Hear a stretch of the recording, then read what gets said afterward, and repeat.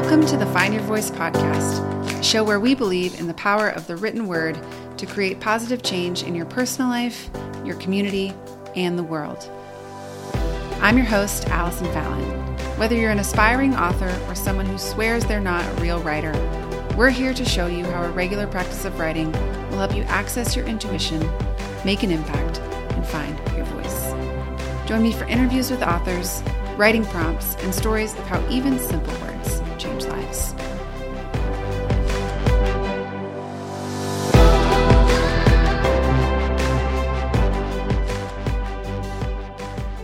Happy Monday, writers. Today is March 2nd, and your daily writing prompt goes like this. What's a fork in the road that you're facing right now? What two or more choices do you have, and what appeals to you about each? Which path does your brain tell you to take, and which one does your gut want you to take? Today, I want to talk about decisions.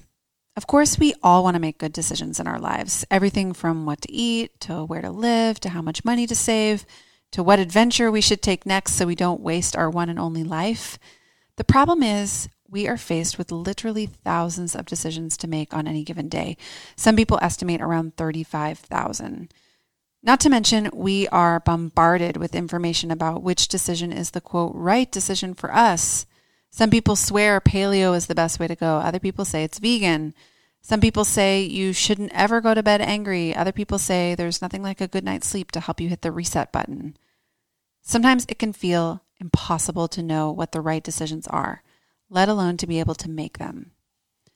Today's prompt is designed to get us to stop for a minute and think about our decision-making process. So consider this. What decisions in your life feel challenging for you to make? What tools do you have in place in your life to help you make decisions that are right for you?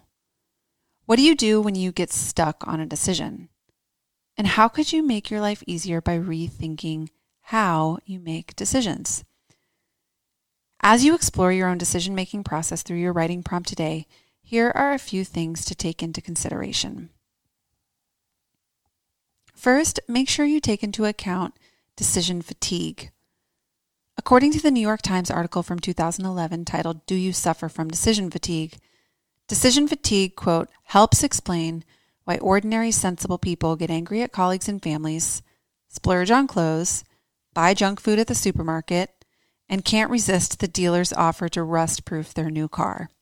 No matter how rational and high-minded you try to be, you can't make decision after decision without paying a biological price.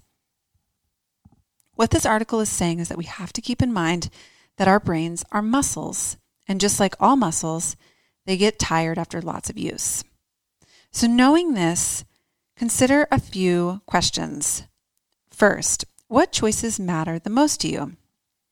It's easy to spend your best brain power on the decisions that matter the least in your life. I don't know why we do this, but we do. Whether it's to have toast or eggs for breakfast or both, or what kind of toothpaste to use. Meanwhile, you have a big looming decision that needs to be made that you conveniently put off until later in the day, later in the week, later in the month, or later in that stressful year, hoping it will all just go away. The problem is these choices don't go away. In fact, the only thing that goes away is the brain power it takes to make them. So see if you can spend your brain power focused on making your most important decisions first and let the least important ones fall away.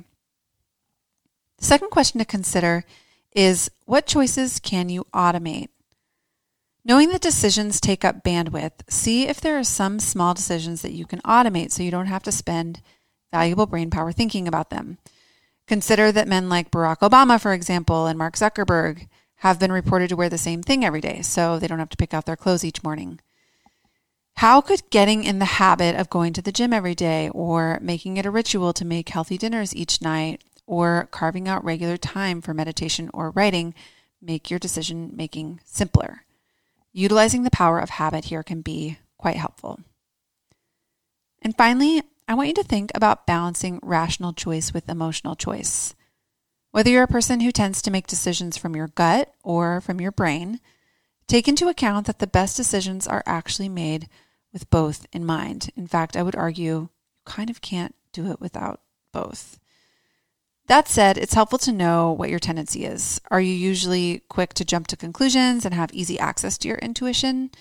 For you, it might help to slow down your decision-making process and pull in some research or maybe some feedback from family and friends.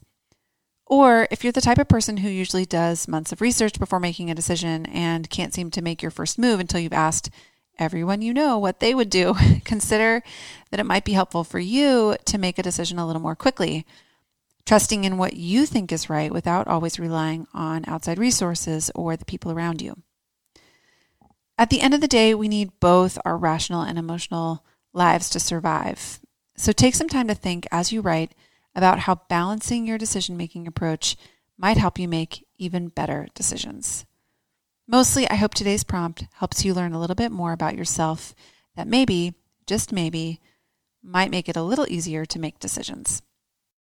If you haven't signed up for our Monday motivation email list yet, you should do so now. You can find that list at findyourvoice.com/prompts. Research shows that writing is a powerful and predictable way to improve your mood, increase your productivity, and even strengthen your immune system. If 20 minutes a day feels like too much, start with 5 and go from there. Either way, join the 10,000 others who have already started writing and take your life to the next level. That's it for today. We hope you take some time to write and have a meaningful week. Thanks for listening to the Find Your Voice podcast. We hope this inspires you to pick up a pen and start finding the words that will change your life, your community, and your world. If you liked what you heard today, share with a friend, rate and review us on Apple Podcasts, and if you haven't already, check out our website, findyourvoice.com. Subscribe to our Monday Motivation for free and get inspiring writing prompts in your inbox each week. Until next time, happy writing.